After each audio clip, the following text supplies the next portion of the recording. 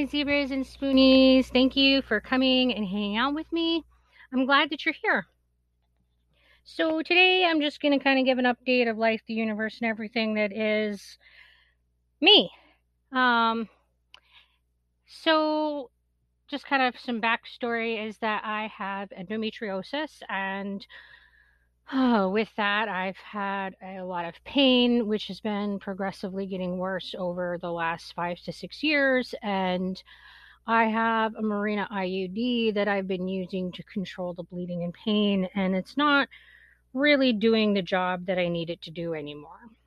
So my OBGYN doc was not really super excited about changing my treatment plan, and well, frequently commented that I am almost at the age of menopause. By the way, we're talking 15 years. 15 years doesn't really count as almost to me. And yeah, I'd like to have some pain control and not just be miserable for the next 15 years while I wait for menopause to kick in and make my endometriosis settle down. So there's that. So I went and got a second opinion, and there's a lot of baggage that comes with that. I don't know about any of you all, but I have had a lot of history of providers not taking me seriously and my symptoms being dismissed and being treated poorly in general in the medical field. And because of that, it's very difficult for me to go to a new doctor without a lot of anxiety. And that has been made a lot worse over the last 2 years because, generally speaking, I am not able to have support present with me when I go into those appointments because we're not allowed to have other people with us. Normally, my husband comes to me with all my appointments to be emotional support through the process. And that's especially important for me when I am meeting a new provider.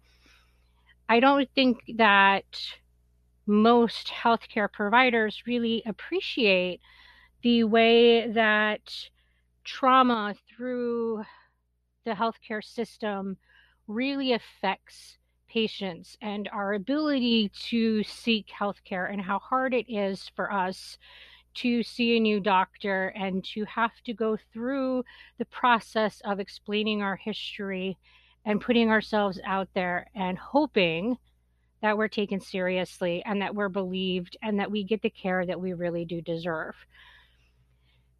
So there's been quite a bit of stress for me, over the last month while I was waiting for this appointment because of the anxiety that builds up as this appointment came closer. However, I can happily report that this appointment went really well. My new provider did take me seriously, and we had some really good discussion about the pros and cons of different treatment options. And we did settle on a new treatment plan. And just like any treatment plan, it may or may not work. We don't know.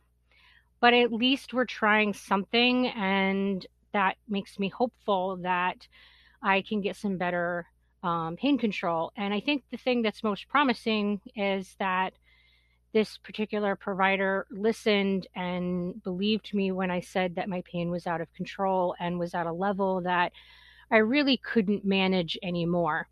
And also talked about the steps that would come next if this treatment plan was not successful.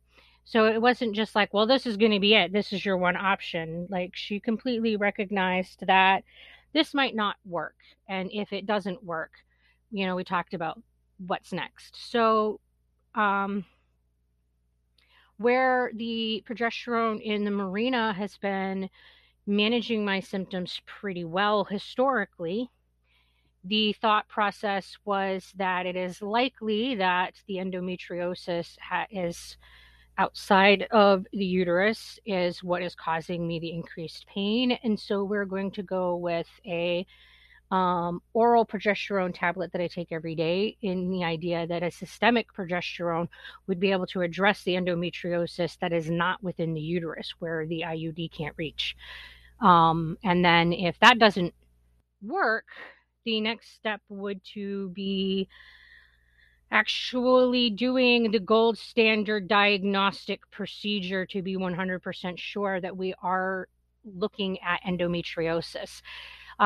Because while I do have all the symptoms of endometriosis, there's only one way to be 100% sure of the endometriosis diagnosis, and that is to do a laparoscopic procedure where they put the camera into your abdominal cavity and look for those little pieces of tissue that are not where they're supposed to be.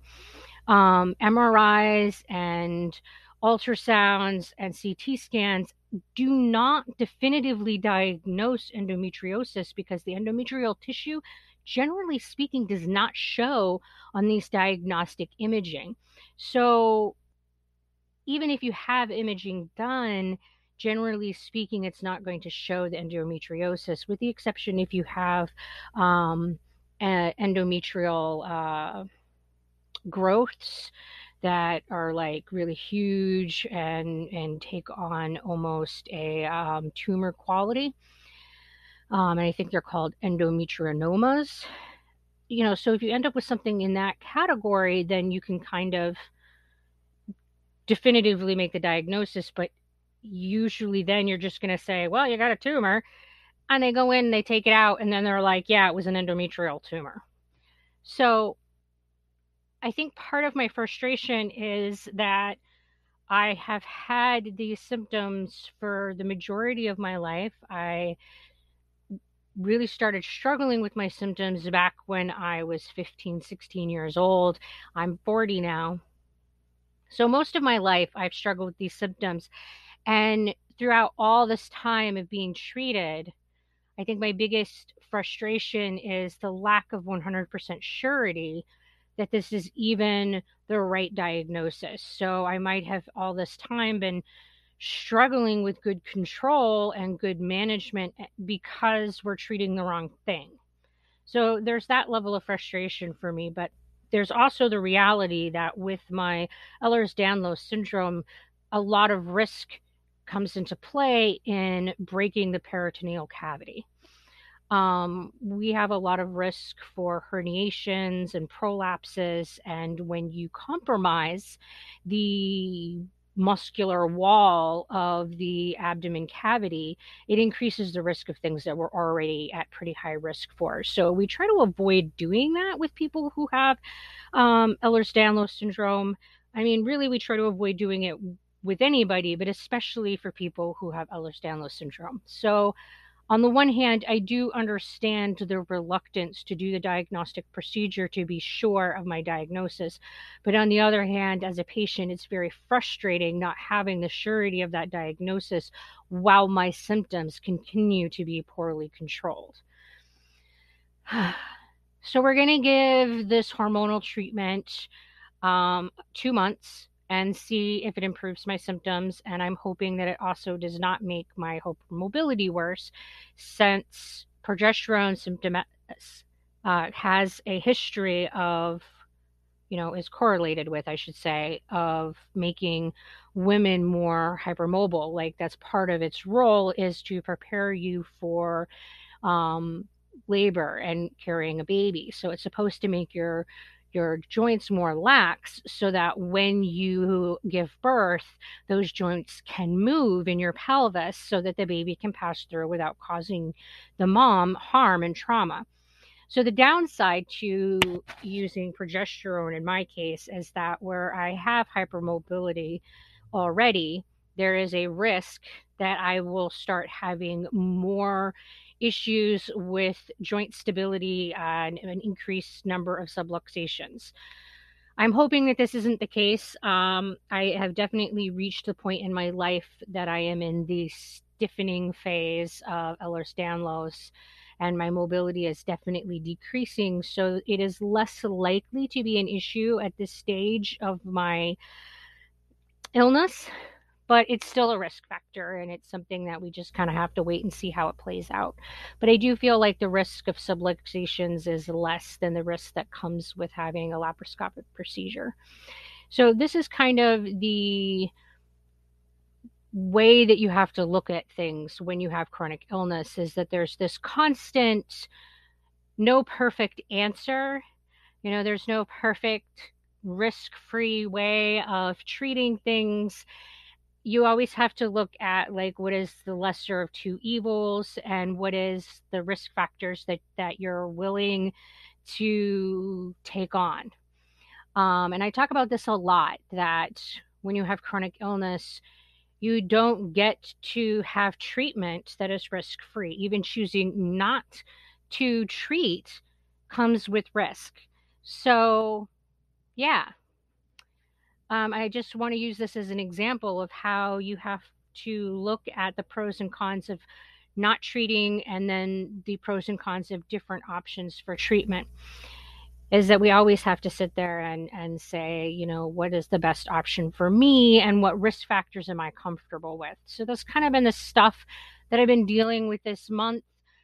Um, so yeah, that's where I'm at with life, the universe, and everything. And I'm feeling pretty optimistic in that even if this new medication does not help, I'm confident that this provider will continue to pursue treatment options and isn't going to leave me in really high uncontrolled pain the way that I have been for the last 5, 6 years. So that makes me feel really good.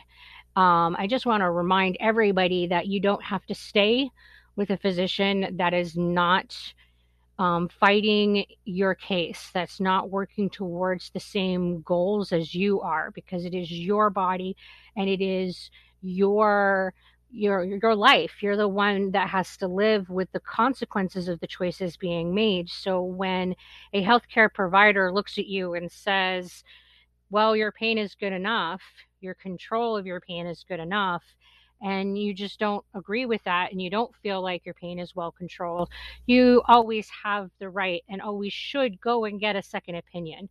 You're not stuck with this one person. So please always advocate for yourself. And I feel like I had some success in self advocating this time around. Doesn't always go this well. Sometimes I see a new provider and I feel like they're just as bad as the provider I left. But yeah, keep looking for answers if you feel like the doctor that you're talking to isn't hearing you and isn't fighting on your side. I hope that all of you are well, and that you are all um, in a place of good stability. So you guys take care, and until we meet again, stay well.